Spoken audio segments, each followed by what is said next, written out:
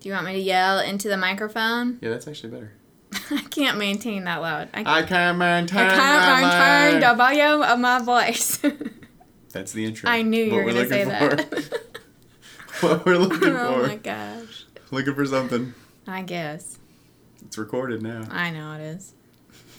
So is this like going to be an official podcast with like the actual intro? I guess Yeah. it is if we're not in the car, so. It can't be a car cast. It could still be a bonus episode though. But no, this is the regular episode. It's an office cast? I guess. Do you have to label it depending on where we are? I think so. Stop! Oh my gosh. He's trying to play footsie with me. I'm just telling people what's going on over here. You've got to quit.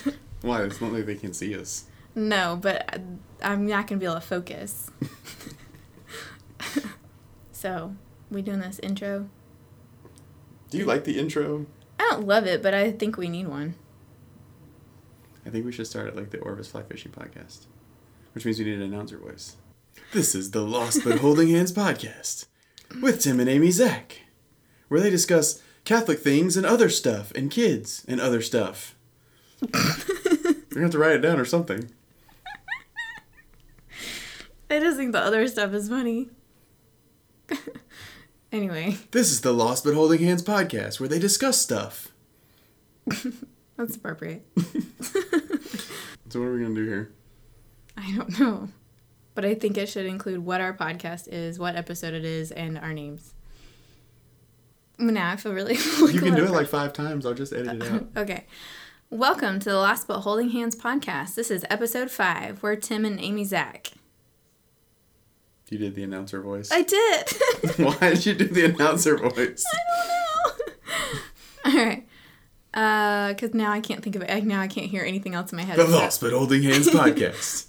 Well, with Tim and Amy Zach. Well, I love the Mountain Men announcer voice because it's if it was like me, it'd be like, here's another episode where, Marty walks through the woods for 15 miles. But it's like, Marty walks through the woods in the snow for 15 miles and he might die again.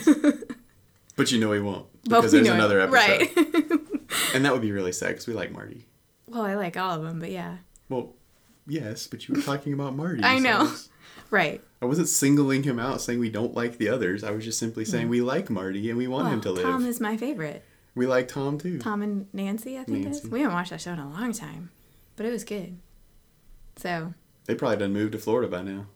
I don't think so. The last time I checked, which was maybe a year ago, because I am a mountain man stalker, they were still, up north. They just keep threatening to go to Florida to make it interesting? I think so. You want me to just do it? Yes. Please. What? I'm leaving white space so I can find this tonight.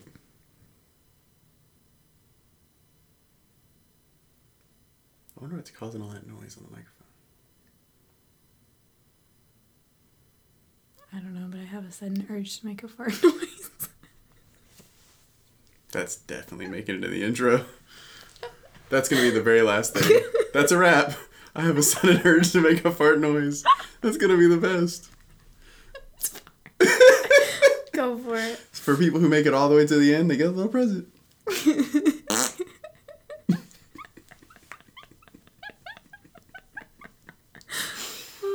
I'm going to add that. I want to go to bed at some point.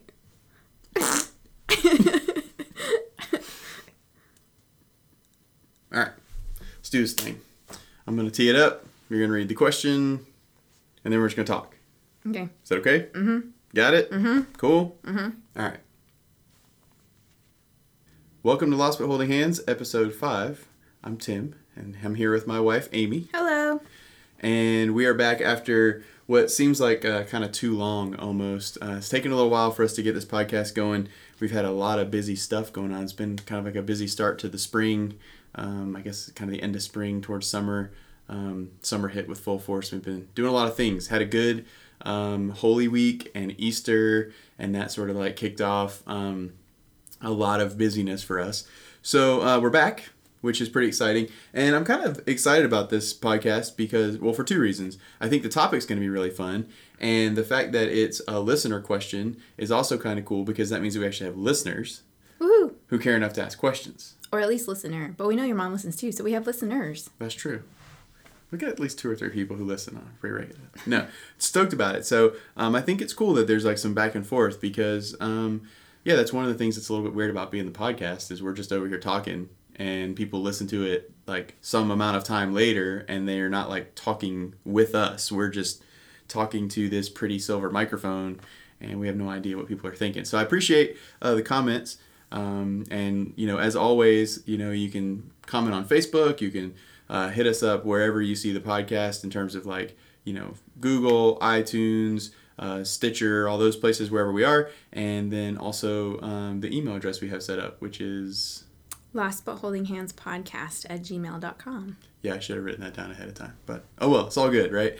So this... We'll link to it in the show notes. Yeah, we'll link to it in the show notes, which if you didn't know there were show notes, we always link to things in show notes. And include the books that we talk about and all the just other things that we can link to that you can go see. Some of the programs we've talked about, a lot of books, mostly books, and different things like that. So you can go buy the books we talk about or at least check them out and that kind of thing if you're ever interested in the show notes. We try to... Amy does a good job of kind of pulling that together and being useful. So, yeah. You want to just... I guess we can jump right in. Maybe we just read the question from Facebook. It's actually from Instagram. From Instagram. So, a friend wrote in and said, trying to find where her question actually starts. She said, would love for Tim to talk about, as a choleric, what pulled him to do the study and what he likes from you as far as encouragement in his faith. My choleric doesn't like suggestions. And in case it matters, we did get permission to use this question. And so I kind of just want to preface this with, when we had this conversation, I came to you and I told you this question, and then your first initial response was, cholerics don't like suggestions. And that kind of petered around in my brain for a couple days, and I came to you and I was like, that just seems really arrogant, like that like you aren't open for suggestions or whatever. I was like, what's the deal? And then you pitched back to me, you're like, you don't like being told what to do. Nobody likes being told what to do. And I kind of was like, yeah, I guess I don't like being told what to do. And then my brain went to, well, now I kind of understand our 3-year-old better. But, and so that, so we kind of have this question, but then we sort of have like the between the lines question. So can you first answer, so she says, talk the study, what pulled him to do the study. So I'm not sure if she means the Exodus 90 study that you're doing, or if she meant the, what's the other one you're doing? The Wake Up Warrior. Yes, I would assume because she said study that she's talking about Exodus 90 because that's more of like a Bible study kind of thing. Right. I'm just assuming. But really doesn't matter. And just so everybody knows, Exodus 90 is actually over. So I am taking hot showers now. And I appreciate them. I appreciate the cups of coffee and the hot showers. He's come home jittery a couple days. Yeah. It's kind of interesting. It's a complete aside. But started Exodus 90, 90 days before Easter, and then 90 days passed. And at the end of that, not only had I not really had much more than a sip of alcohol or any coffee or caffeine in 90 days, but I'd also lost about 20 pounds. So I was about 90% of the human that I was when I started Exodus 90 and hadn't had any caffeine. So if you ever do that, just a word of advice, maybe like start slow because, drinking a little carton of cold brew coffee with 235 milligrams of caffeine on Easter was probably not the best reintroduction. Although, again, a complete aside, but the Exodus 90 program, it talks about, when you break the fast and when you kind of come back to all of these things, right? It's like to really remember them and to think about what they do for you and to think about how they make you feel and to appreciate that, right? And so don't just mindlessly eat a cookie, but appreciate that cookie for what it is and take a moment and mindfully eat it and enjoy it for what it is. And the same with coffee. And I will say that I absolutely enjoyed that coffee. The caffeine was a complete aside and a bit of an unintended consequence. But it's all good, right? So back to the question. So why did I pick Exodus 90 or what attracted me to it? It's kind of like a weird thing to think about a little bit because the facts of the situation are my buddy Mark, we played in the church band together. I was walking out, and he said, "Hey man, I'm thinking of doing this." Was maybe like early December, 2 years ago. He said, "Hey man, thinking about doing this program. It's called Exodus 90. I found it because I was looking up some stuff about fasting, and I thought it would be a good program, but the program is like kind of a community thing. You're not supposed to do it by yourself, so I'm looking for some guys to do it with me. If you want to do it with me, I'd love to have you as part of my group. And oh, by the way, it's pretty intense, so you might want to like actually look into it before you say yes, just because it's going to require something of your family, and it's going to require some a lot of you, and and he's like, and I totally understand if it's just not good timing for you because it's kind of got a lot of stuff." So to which I immediately respond, "Yeah, I'm in." Didn't look at it, and to which I also didn't really even look at it until like December, the last day of December, when I was about to start the next day, just to figure out what I was supposed to go do. Like I bought the book and stuff because he gave me the website. And then, I flipped to the first page just to try to figure out what I was supposed to do tomorrow. And I was like, oh, this is kind of a lot. But I think the heart of the question is like, what, like, was there something about it that like attracted me as like a choleric? And I've kind of been like thinking about this. I mean, I guess Amy, read this question to me like a long time ago. I mean, several weeks ago. And I've been kind of like thinking about it, noodling on it from here and there. And I was thinking about like, what, is there something about the program? And I really don't know. The guys that I've done it with, are all over the place in terms of like their temperaments. They're all, I bet probably all the temperaments were in one of the two groups. And I think it affects us differently. But I think what really, more than anything, I don't know that it was like a temperament thing for me as much as it was just a need for community. I think, had a really strong community in high school, Catholic community, had a really, like, at least as strong, if not stronger, community in college, although it was a little bit different, but it was a super strong group of people. Even when we started our young adult life after we got married, had kind of plugged into like a really strong community, not just as like a couple, but as individuals, and had a lot of friends and just a lot of people to just talk about things with and sort of struggle with the faith together with. And then sort of once we had kids, and this isn't really an excuse, but I think it's something that we experience and that we know other people who have experienced. Like once you have kids, the logistics of getting together, as anybody who has kids knows, gets a little bit different, and it gets a little bit hard. Much more complicated, yeah. And I think because of that, because it was harder to get together, and it's still harder to get together with a 3-year-old and a 6-year-old, and with friends who have 3-year-olds and 6-year-olds and and more. Once you start to mix all those schedules and needs for naps and stuff together, it just becomes hard, and so some of it starts to float away. So when Mark asked me, and I found out there was like a meeting component, I looked at him and I said, "Look, man, this is what we're going to have to do." I said, "We're going to have to figure out a way to make it not impactful to the family." And he was like, "Yeah, I'm in the exact same boat." And I was like, "Well, this is actually kind of cool. We're actually creating community designed around our stage of life," which I thought ended up being a cool thing, meta thing for me to think about, is that so much of the reason why we didn't have the community we wanted was because there were communities out there that were created that we didn't create, but that were created that we could be involved in, but they weren't created or designed with our specific needs in mind, right? And so when me and Mark got together, and we were the first two, and there was a couple other guys, and we all sort of had this same need to figure out how to do this without majorly impacting our families, we did it. We just said, you know what? The thing we can control is morning time, and we're just going to get up at 5 o'clock in the morning on a Saturday, and we're just going to be home before our wives need help cooking breakfast, and before the kids wake up and need us.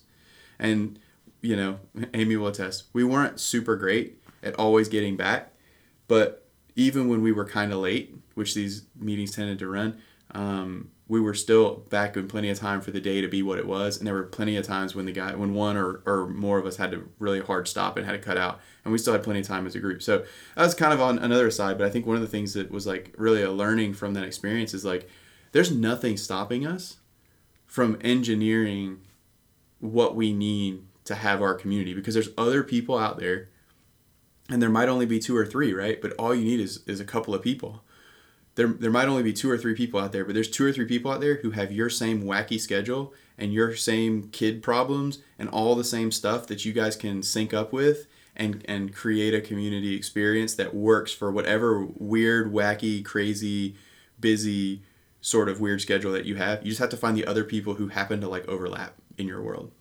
Well, and I that's one of my favorite things that I think came out of Exodus 90, not this year, but the last year, because I feel like you doing that program was the launching pad. Is that the right phrase? Jumping board, jumping pad, something. Just all the idioms. For us in our current season of life, intentionally seeking community that worked.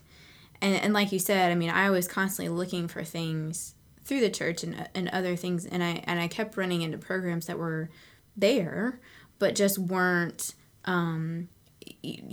really set up to nourish our family in our season of life and stuff like that. And so I think what was cool was because you were getting fed through your community of guys, you were really encouraging of me to go seek that during that time. And that was really the start of a big change for our family. Was you and I got much more intentional about having our communities, and that really, I think at least for me, that really fed me in a way that allowed me to come back and be more of wife and be more of mom and everything like that. And so I was really grateful for that. That's what came out of it. So something that you said is really interesting, I think, to me, and we'll come back to the question in a minute. It's a bit of a bunny trail, but it's a good one. So in the Exodus program, and both of my groups experienced this, but they talked about how you might experience in your group, in your little community, in your fraternity of guys, you might experience a bit of like a spiritual connectedness, where when one guy is struggling, or if one guy is just failing the disciplines, that it's harder on the other guys. And it sounds kind of wacky, and it sounds kind of like weird, and we all kind of blew it off when we first read like the first part of the book, and they sort of like set up the program. Mm-hmm. Like we read it and we remembered it, but we just sort of blew it off. And then when we part of the weekly meetings, it's just sort of like talking about how the last week went. Mm-hmm. And time after time after time, somebody would say, "Man, Thursday was really hard," and somebody else will pop up and go, "Yeah, it was weird because I didn't have," somebody would say Thursday was really hard because X, Y, or Z thing happened and it made it hard for me. Mm-hmm. And then somebody else would say, "Yeah, I had a really basic day, but I just struggled all day." And stuff like that. And it would happen, and it happened where it would overlap. Yeah, and the days would overlap, or even sometimes the times would overlap. Mm-hmm. And it would happen enough where it sort of encouraged us to start to text each other when like in the middle of that stuff, and it would always sort of like line up, and it was a really kind of a cool thing.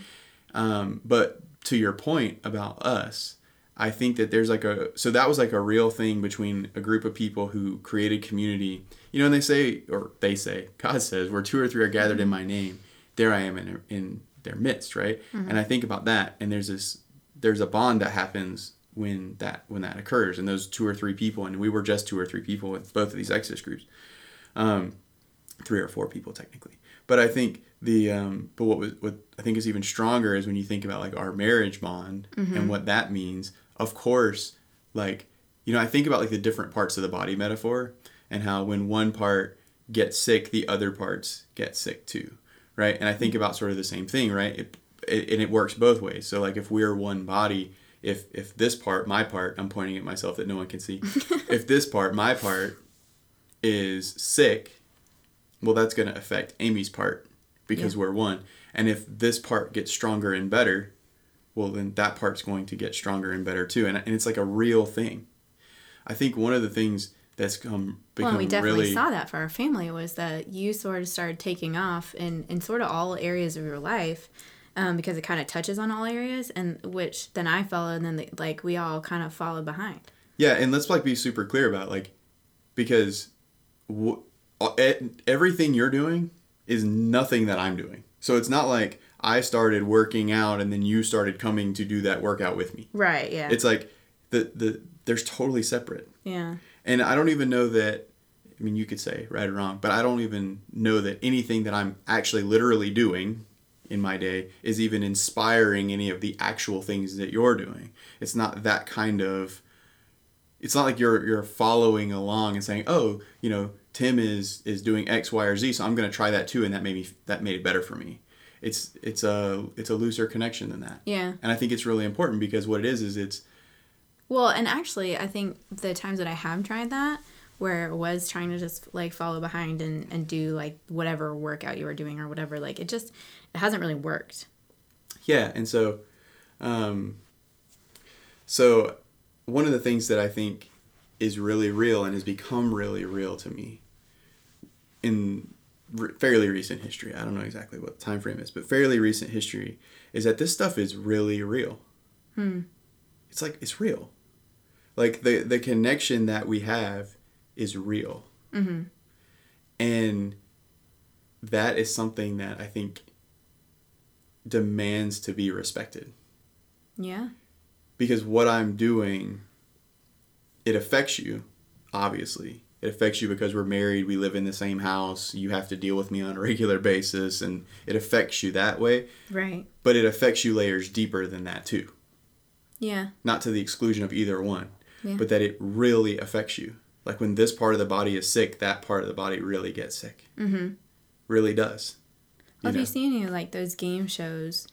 I can picture it in my head, but I can't think of the name of it. Where there's just about, like, you know, challenges. It's like when you have a team and one team member is just dragging, it just drags the whole team down. You know, but it can also be, depending on how they work together, that the whole team can strengthen and get that weaker person inspired or whatever it is that they need to actually, you know, keep moving. But you can see the effect of it.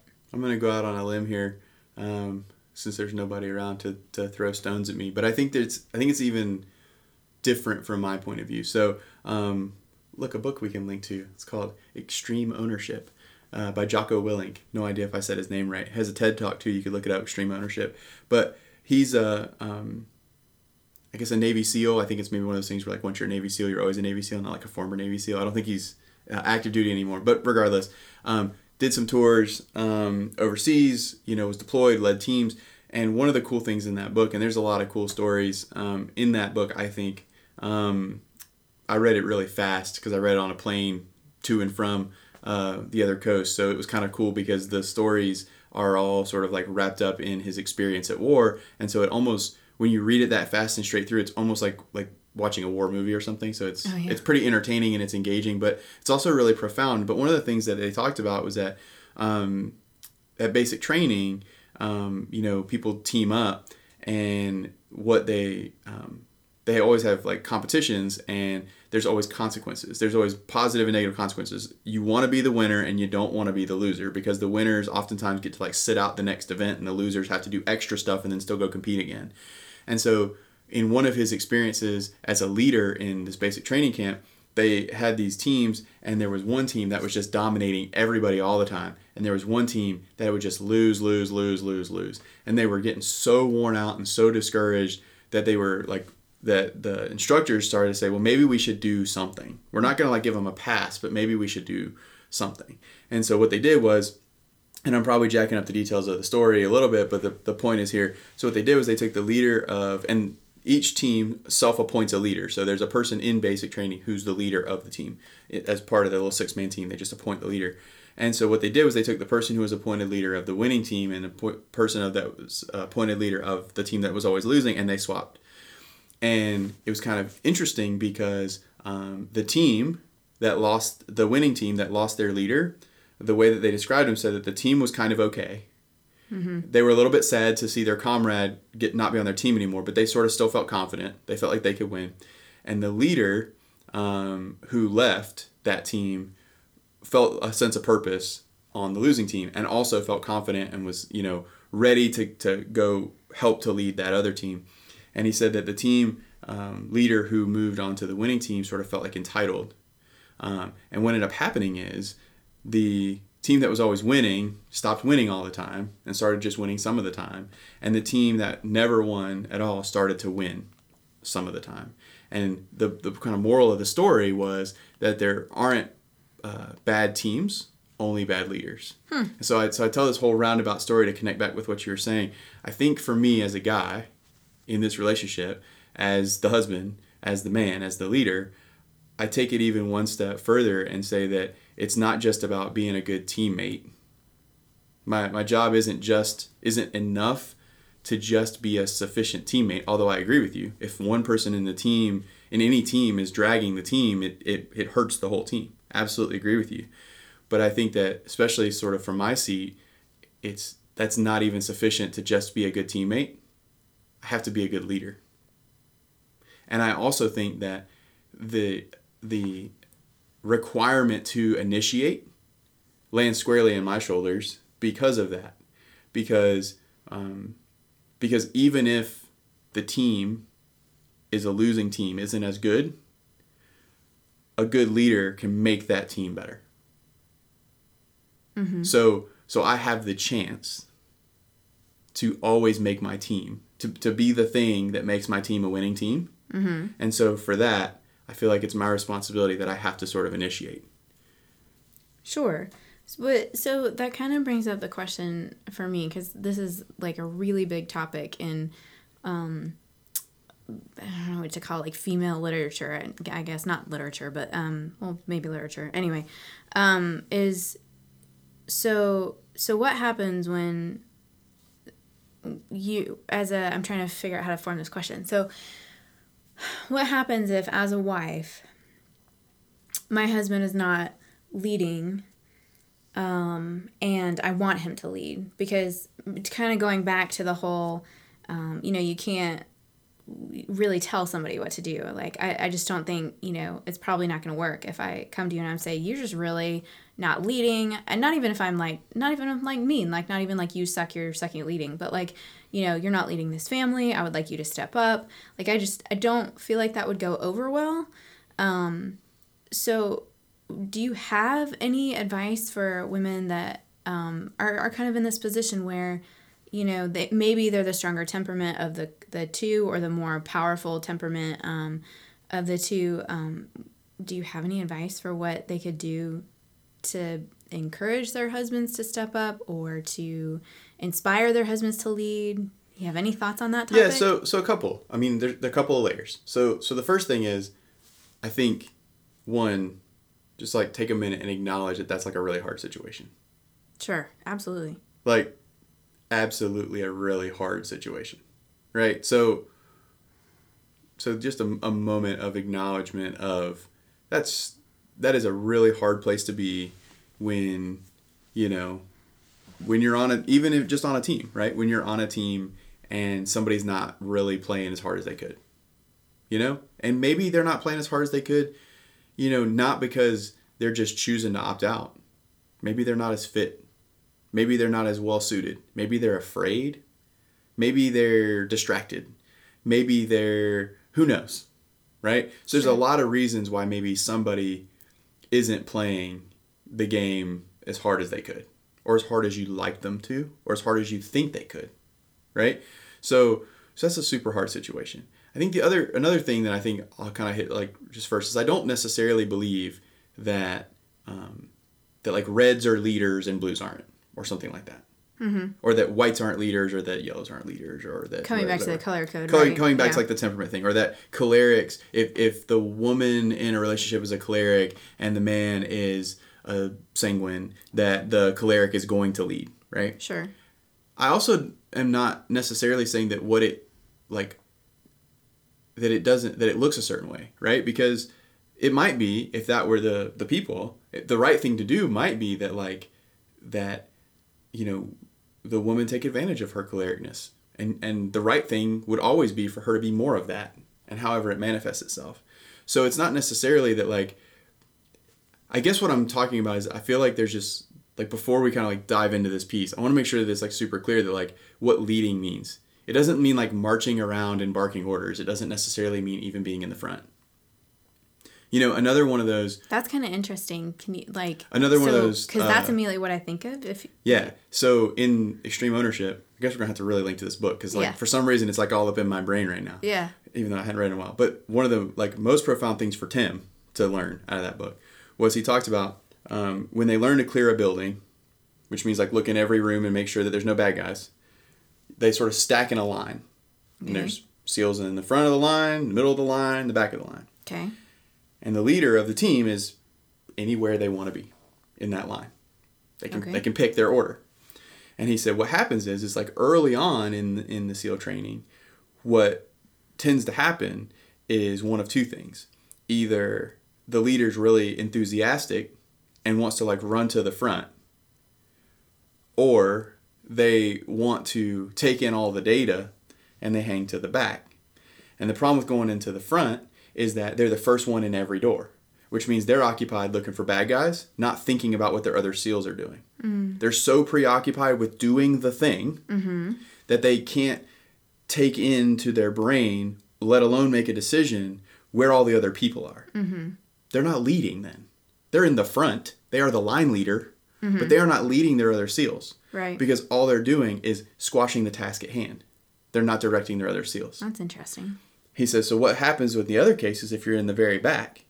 In theory, you'd be able to see what's going on, but things are happening so quickly and things start to get loud and there starts to be what he calls the fog of war, like noises and sounds and literal dust and literal fog and things, to where all of a sudden half of your SEAL team is so far ahead of you making decisions that they need to make on their own that you don't have any ability to influence them. So you're no longer leading, you're no longer coordinating your team.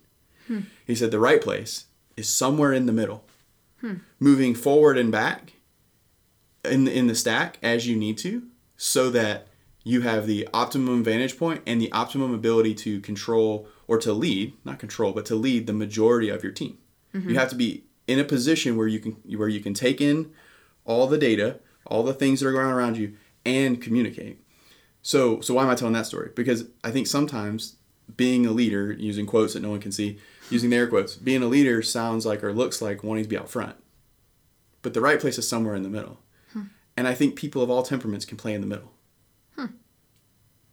And so what it actually looks like, I think looks different. And I think it looks different based on the complementary skills of the temperaments that are within the couple, right? And the other skills, right? Like if somebody's actually really good at something or another thing, what that actually looks like. But what I think is important when it comes to the leadership I'm talking about is the initiation, the creation of priorities.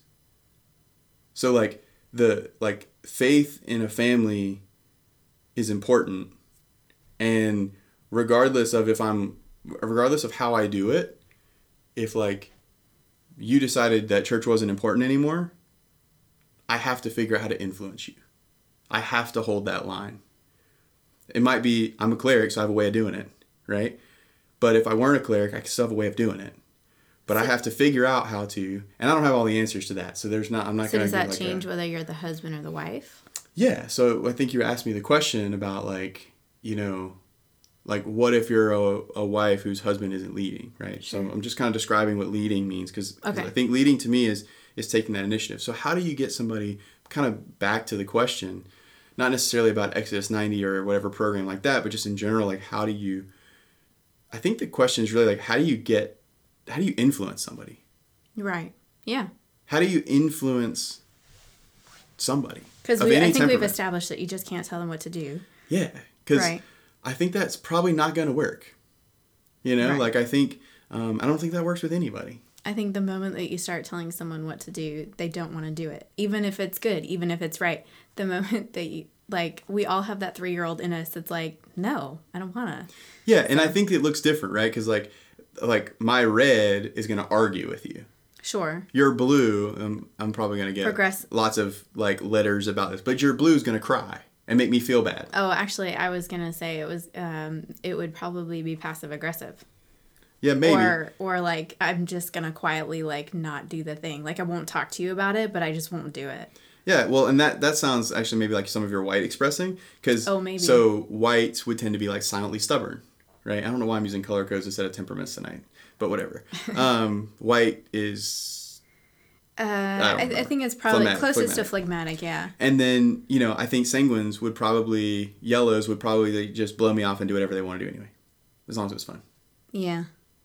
So, I think, you know, they wouldn't worry about what I'm doing, but they're just going to go do their thing. They're going to do them. Sure. And they're just going to... But no, in no case is me telling somebody to do something and then just going to sit back and go, you know what? Right. You said I should do that. So I think I'm just going to do that wholeheartedly. You know what? Yeah. Rare. Right. So how do you influence people, right? I think it comes down to, and it's funny because when we first talked about this, it didn't click in my head, but something just clicked in my head that I think is meaningful. The idea of like, wow, that train just derailed. Well, I was gonna say let's come back to this in a second, or I was gonna pull us back later, but since your train derailed, I was thinking about I think at some point we're gonna hit on connectedness, and although I wouldn't say that, so when we are connected, you know, we're jiving. I don't know what other terms to describe, like, you know, when all cylinders are firing in our relationship and we're good, like there's just a lot more grace in our relationship, and I'm much more in a position to hear what you have to say or what you have to suggest. And so even if it kind of comes across as telling me what to do, because sometimes your red does flare and sometimes you tell me what to do. Sometimes is kind, by the way. Sometimes. Well, you know, I'm going to be kind. Or just suggest, you know, this thing would make your life better, or, you know, I'm working on a project and you just jump in there, whatever. If we are connected, then there's just, I'm in a much more state of grace where I have the ears to hear what you have to say. Whereas, and even if it's like not with a nice tone of voice or perfect tone of voice, you know, or whatever, I'm just in a much better place to hear you. But when we're in this place of disconnectedness, and is that a word? I don't know. Whatever. You used it. I used it. I know what it means. Okay. When we're in that state of disconnectedness and things are not firing and we're not, you know, just things are kind of a struggle in our relationship, then no matter how nicely you approach me, or how kindly you say something, or you know, demur your tone of voice or whatever, there's gonna be some sort of resistance. There's just, I'm just not gonna be in a state to really hear what you're saying. In fact, I probably won't even hear what you're actually saying. I'll probably go, well, that was a snippy tone of voice, and totally miss the message entirely. Yeah, there's actually like almost like a little bit of a test that I have like in my head. I guess we can share this. It's fine. But it's like sometimes when we're fighting about things, and we do fight about things, just not on podcasts. A lot. When we're fighting about things, you know, sometimes it's not productive because like we don't understand each other. Sometimes it's not productive because we don't agree. Sometimes it's not productive because we're just being mean to each other.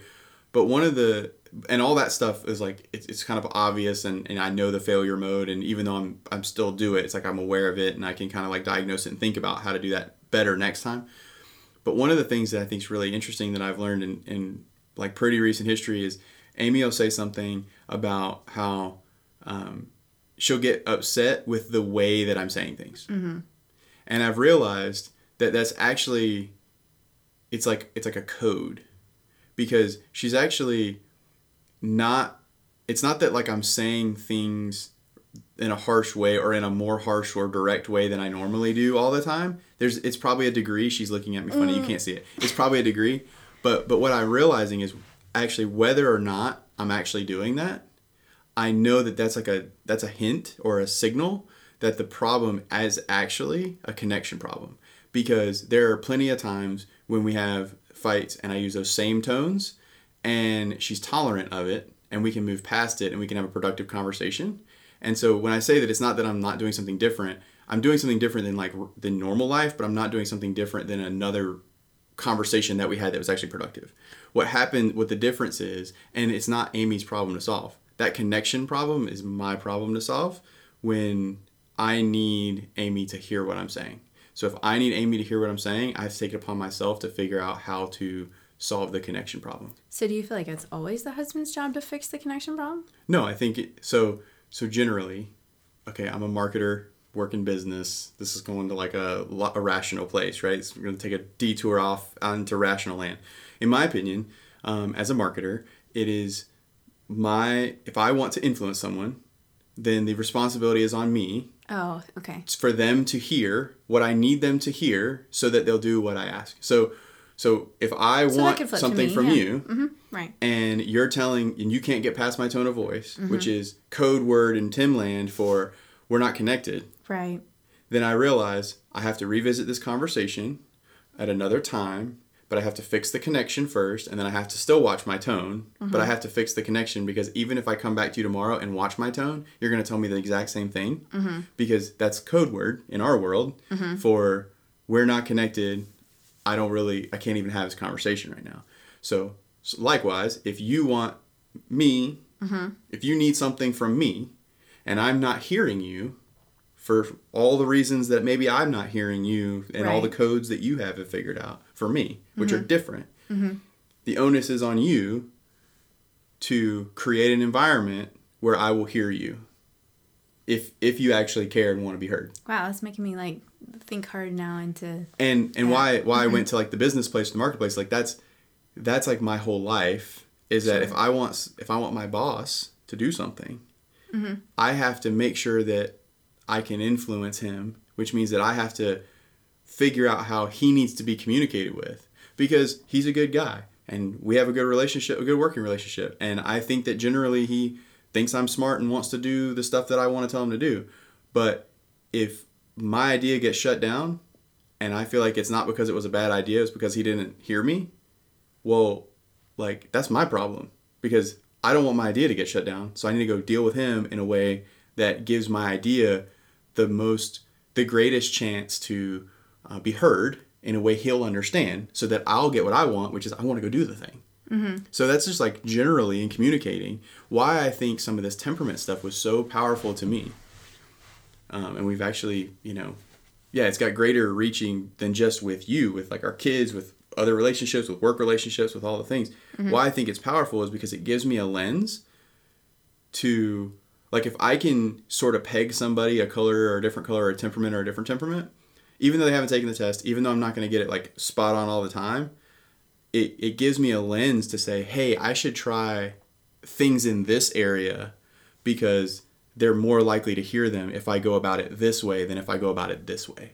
Mm-hmm. And it gives me a greater chance of being heard, because what I was doing before is I was communicating to everyone as if they were my temperament.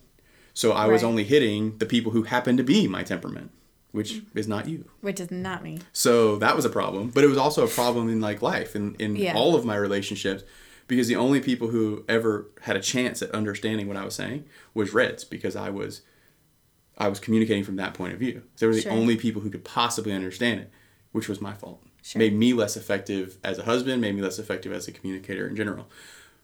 Which ties directly back into the actual question of how do we influence people, right? So I remember... Well, we're kind of extrapolating that question between the lines. Sure.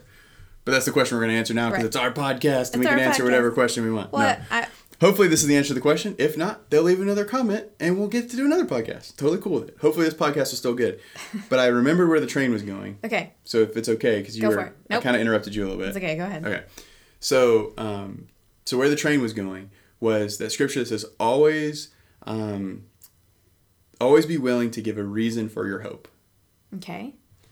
So here's the thing. If we think about it this way, one of my missions as a Christian is to go evangelize the world. Okay. Go tell all nations, baptize, in the name of the Father, Son, like all nations. Go out to all these people with different points of view, all nations, right? Father, Son, Holy Spirit. Let's just finish that. Yeah, people with all different backgrounds, mm-hmm. people whose experience I have to connect with, or they're not going to hear me. Sure. Right? Mm-hmm. Could be my spouse who comes from a different place, and I have to connect with their experience, or they're not going to hear me. Right. Right. But we have like some scriptural like ideas of how to do this, right? So I'm supposed to go to all these different kinds of people, and I'm supposed to bring them the good news. And how am I supposed to do it? I'm supposed to never be afraid to give the reason for our hope. So when we think about, like, how do I influence somebody? How do I tell somebody what to do without telling them what to do? Let's just run an example. I feel like that's a very choleric way to say that. Right. How do we tell people what to do? I only see the world the way that I see the world. So how are we going to tell people what to do without telling them what to do? Right. You have to create a situation that is inarguable. Okay. So, because if you tell me to do something, sure. But if you tell me to do something, sure. From a cleric point of view, I think they're all going to argue with you, but just some of them are going to be in their head, some of them are whatever. But like what I'm going to immediately do is I'm going to respond. And I'm going to, if you ask me to do something and I don't want to do it, I'm going to try to invalidate it. So it has to be something that's inarguable. Well, what is inarguable, right? Like if I go and I try to evangelize a non-Christian, what is inarguable? My own experience. Right. Your story. Yeah. It's me, and it happened. Mm-hmm. You can't say it didn't happen. Right. It happened. Mm-hmm. Because I was there. Yeah. And it happened to me, and I experienced it. Mm-hmm. You can't tell me I didn't experience it. It is inarguable. Sure. It occurred. So if you think about, like, we can just make some examples kind of like in our life, or just run some role play, but it's like, like one of the things, we'll be transparent on the podcast, right? One of the things that like's been a thing and continues to be a thing in our marriage sometimes is you'll tell me, you're really using your phone a lot. I really wish you would put your phone down. And my red says, like, what are you talking about? I get hardly no text messages. The only person, and this is all true, the only person I really ever get text messages from, she's making a face, is Amy. I'm already disagreeing with him. Or some work people sometimes, but those are normally not after hours or anything like that. It's normally during the day, with some exceptions, which are the things she's keying in on. Sure. But from a rational point of view, if I made you a spreadsheet and I showed you how many text messages I get within work hours and how many I don't, and who texts me and who doesn't, like a rational argument could be made that I am not on my phone very much. I would say I'd really like to see that spreadsheet, although I'd probably realize that I'm texting you too much and maybe I should stop. So let's not make that spreadsheet. Maybe so. And you can look at my screen time, right? I thought that I was an abomination of screen time when I had 10 hours a week of screen time. I would love for people to actually put on the comments of this podcast like what their screen time stats are, but I told people how embarrassed I was that I would have 10 hours a week of screen time, and people would look at me and they were like, really? And I'm like, what do you mean? Is that a lot? And they're like, no, I have like 30 or 40. Oh, wow. Okay. And I was like, oh, so. On your phone.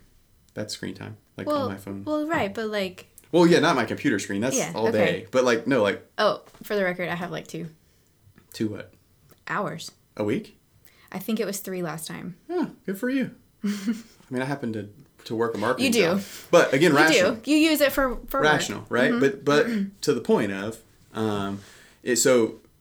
So she says, Tim, you're using your phone too much. You're on your phone too much. I wish you would stop using your phone so much. To which I respond, that's not true. It's not a problem. Is or it isn't a problem, but my response is that's not a problem. Right. I can argue with Amy.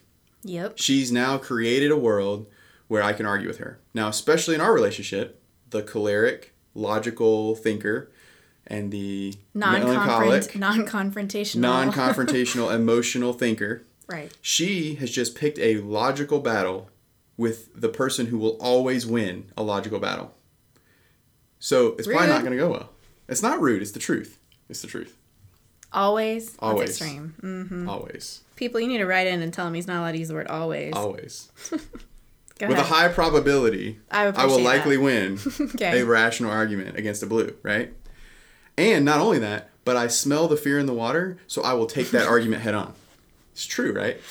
So how do we create, for me, so Amy's trying to influence me in this case, This is kind of a fun role play because I get to do both sides and I get to just watch your faces. I know. I kind of wish we were recording that. It's good. We should record the video one next time just so that people can see your faces. Is it inappropriate to add that we were talking about fighting at a women's retreat and somebody suggested that you should fight naked? That like when you're having an argument, you should just strip your clothes off. And I was just going to say that would be the wife's trump card. Like anytime you're having an argument, if you just strip naked, would that be the trump card? Is that inappropriate? Cause are we going to get like rated now that we can't? Well, I think this podcast is over. I think you just won.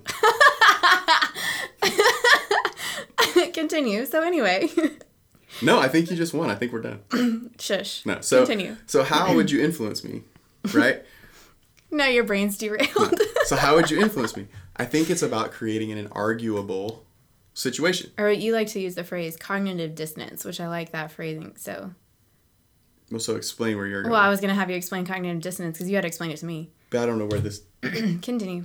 So in my head, the inarguable starts with your experience. Sure.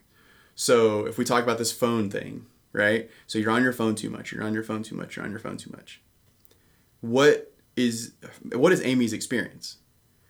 Amy's experience is... I'm putting words in your mouth. It's kind of weird because you're sitting right here. I'll tell you if you're wrong. But Amy's experience is... I miss you. I feel disconnected from you. I feel like I have to take care of the kids in the evening by myself. I feel overwhelmed. I feel. I want you to continue because I'm going to bank some of these so that I have words to communicate like when I want you off your phone. But here's the thing, is I feel. Sure. I feel. And if she says it, and she's not just like lying to me, which I don't think she does... I can't tell her what she feels. Sure. If you feel disconnected from me, then you do. And if I care about you, which I do, and presumably, I think we'll give all the spouses in the listening audience the benefit of the doubt and assume they do, right? Then that's a problem if you feel disconnected from me. Well, but what you've also done is you've created space for me to solve that problem however I want to solve it. Okay. So the reason why I argue about the phone thing, especially like in times past, maybe less so today, but is because I felt trapped by that. I felt like I wasn't on my phone a lot, and the few times I was just really, really important, and I was making a really good judgment call. I don't know if I was in reality or not. Who knows, right? You can't play the tape both ways. But from my point of view, I felt trapped. I felt like I needed to make that. I felt like that was a good decision, and I felt like I didn't have another thing to do. Well, when you say, I feel disconnected, well, in my head, I have freedom. Because if I can engineer a scenario where you feel connected to me, I can be on my phone as much as I want, and you don't care. But that's a problem I have to solve. Mm-hmm. And I have to go do it. Mm-hmm. But I can do it however I want. Mm-hmm. You haven't told me what to do. Sure. Not even a little bit. Right. But what you have expressed to me is a problem that I care about because I care about you. Sure. And you've given me space to go solve it.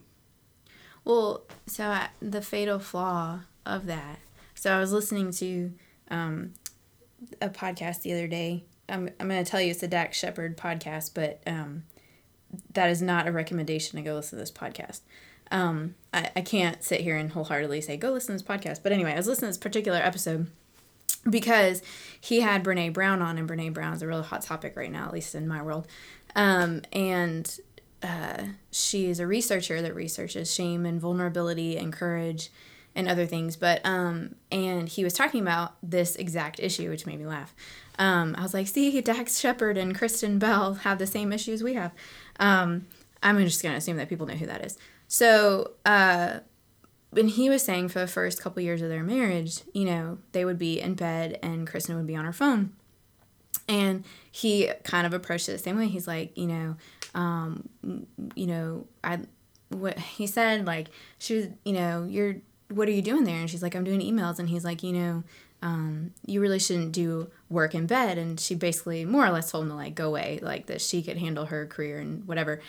And that, so he kind of took that approach for a while, and then he kind of switched to, your phone has like this blue light that helps you prevents you from sleeping well. And he said for 2 years he tried all these different tactics of basically like get off your phone.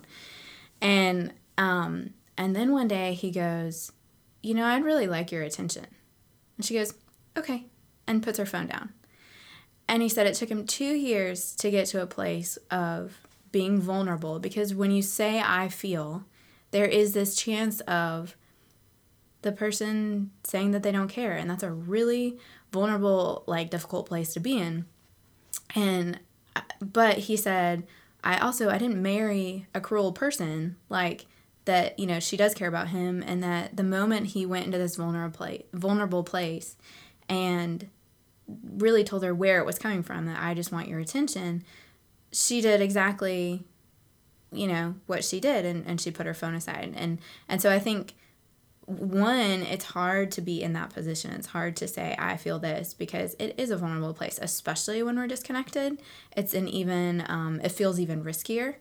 And then there's always the chance that you're not going to respond in a nice way, but like, but yeah. And so I think sometimes it takes courage, and depending on kind of where we are and whether or not we're connected or not, like it's harder to verbalize that, but it's also sometimes, I don't think I realized that that's really where it was coming from. I think, the more I learn about myself, the more I learn about temperament and, counseling and all the things, I've better learned how to verbalize the things that I want to verbalize. But, it wasn't really until recently that I realized that that's really what I was trying to communicate. And so, and trying to go back and figure out, okay, why is this bothering me so much? And really kind of thinking about not even just the phone, but, other issues or whatever, and trying to get to the root problem of it, and then coming from that place of I feel or whatever. Because sometimes for me, it's hard to express that.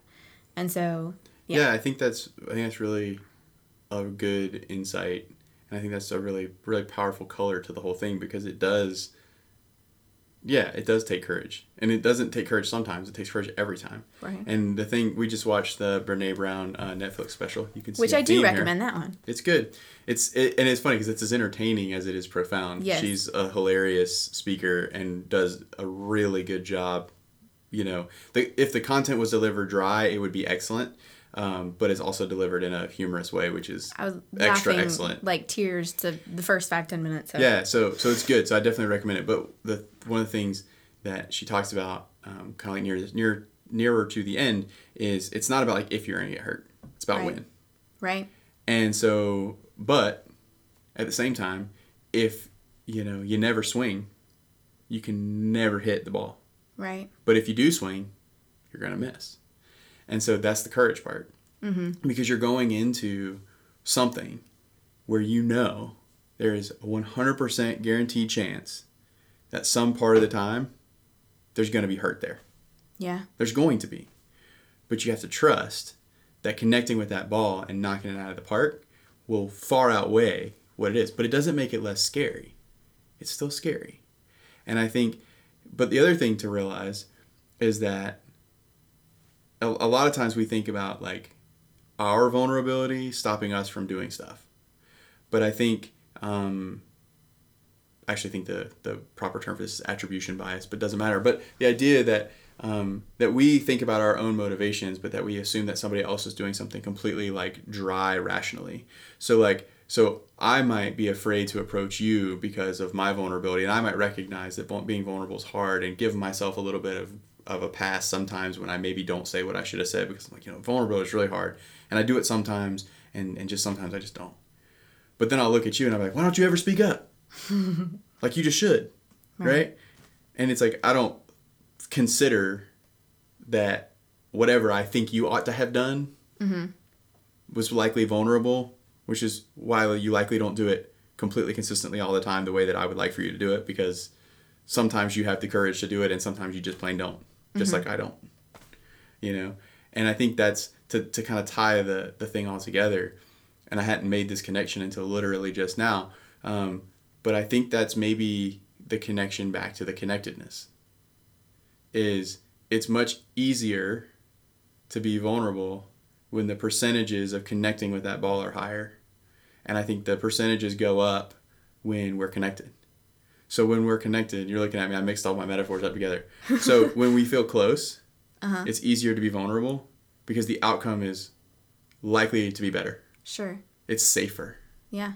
So, and which is a virtuous cycle. Because if we can get in the cycle and you feel comfortable being vulnerable, well, then we're going to be closer.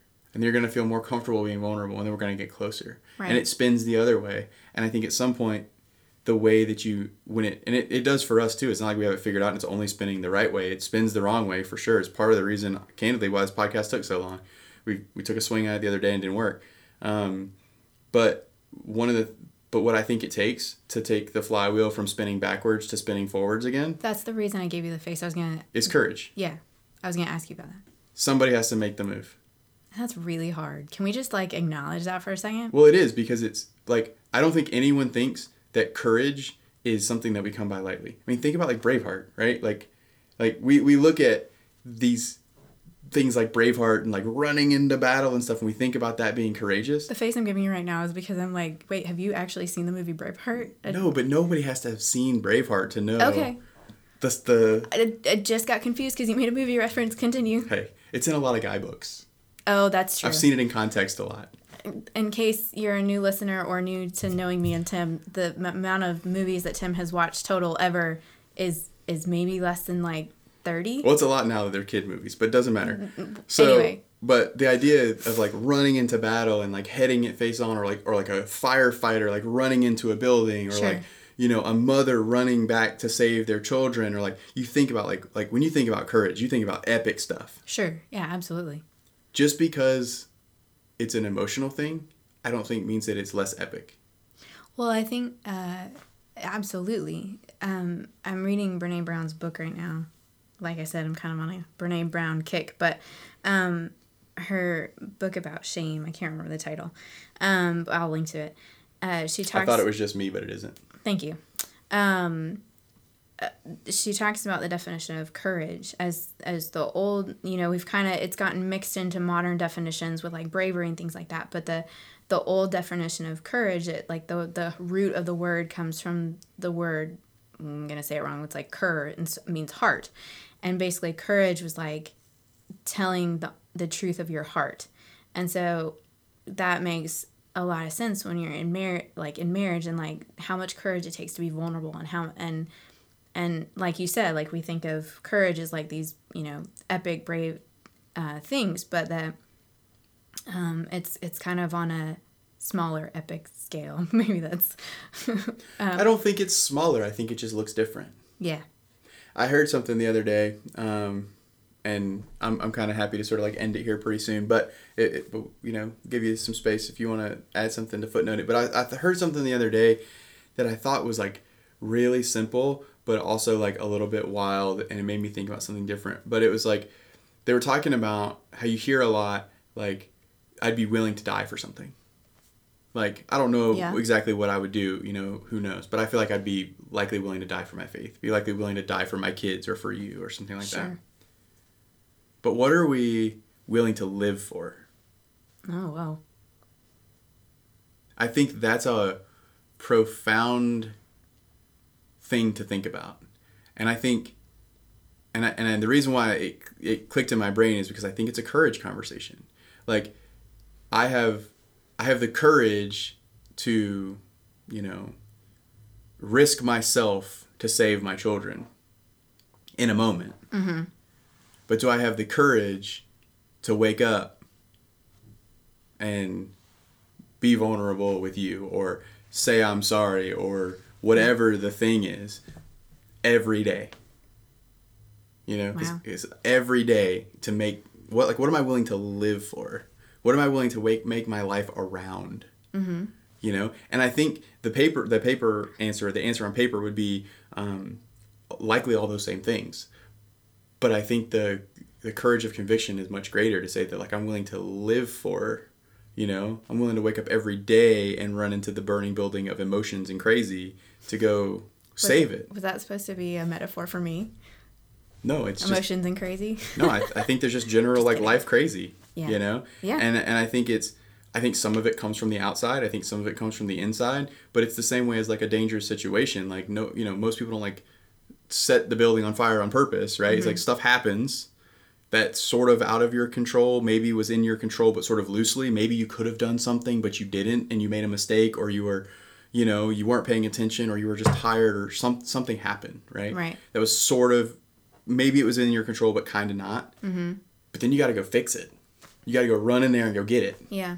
And that's something you can make a choice to go do. But it's a courageous choice. It's a hard choice, and it's a hard choice every time.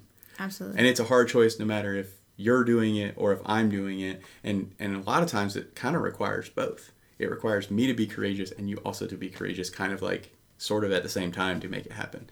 And that's even harder, right? So I think it's, to your point, I think it's a big thing, but I also think it's kind of an inspiring thing, right? Because like, what guy doesn't want to be Braveheart, right? Like and run into battle. And so it's like, in a skirt. Yeah, run into battle in a skirt. Like, let's go do it. I just had 2 points I wanted to add. So, living in the arena is something that Brene Brown talks about in her Netflix special. And when she was, the first time I watched it, because I am a nerd, I rewatched it and took notes, when you were out of town, she talked about living in the arena and that, when you live your life in the arena, like, you're going to get your butt whooped. I was going to say another word. And safe for the whole family. Safe for the whole family. And that, you just made the train derail. When you live in the arena. So, I was thinking about, there's things that I want to do in my life, and that I guess I sort of was thinking about the arena of life, like, as sort of outward things, like not our family, not our marriage, just life goals I have and things I want to conquer and stuff like that. But really just recently I started thinking about like being in the marriage arena, and how like you said, when you're vulnerable or your baseball metaphor, which I think is a little funny, but if you never swing, like you're never gonna miss, but you're also never gonna hit. And so I just recently started thinking about the arena of marriage and how that sort of has been my goal just like recently, is to like live in the arena. And so what I mean by that is,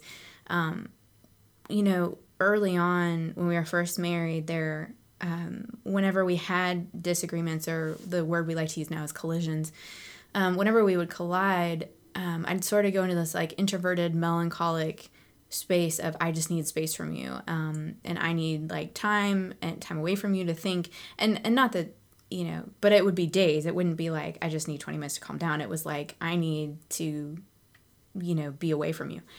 And so for me, living in the arena is sometimes as simple as just staying in the room in the middle of a collision and not walking away from you, or not calling names, or not saying things to hurt you in the middle of a fight, like, and staying present and being willing to fight the battle in that moment for our marriage.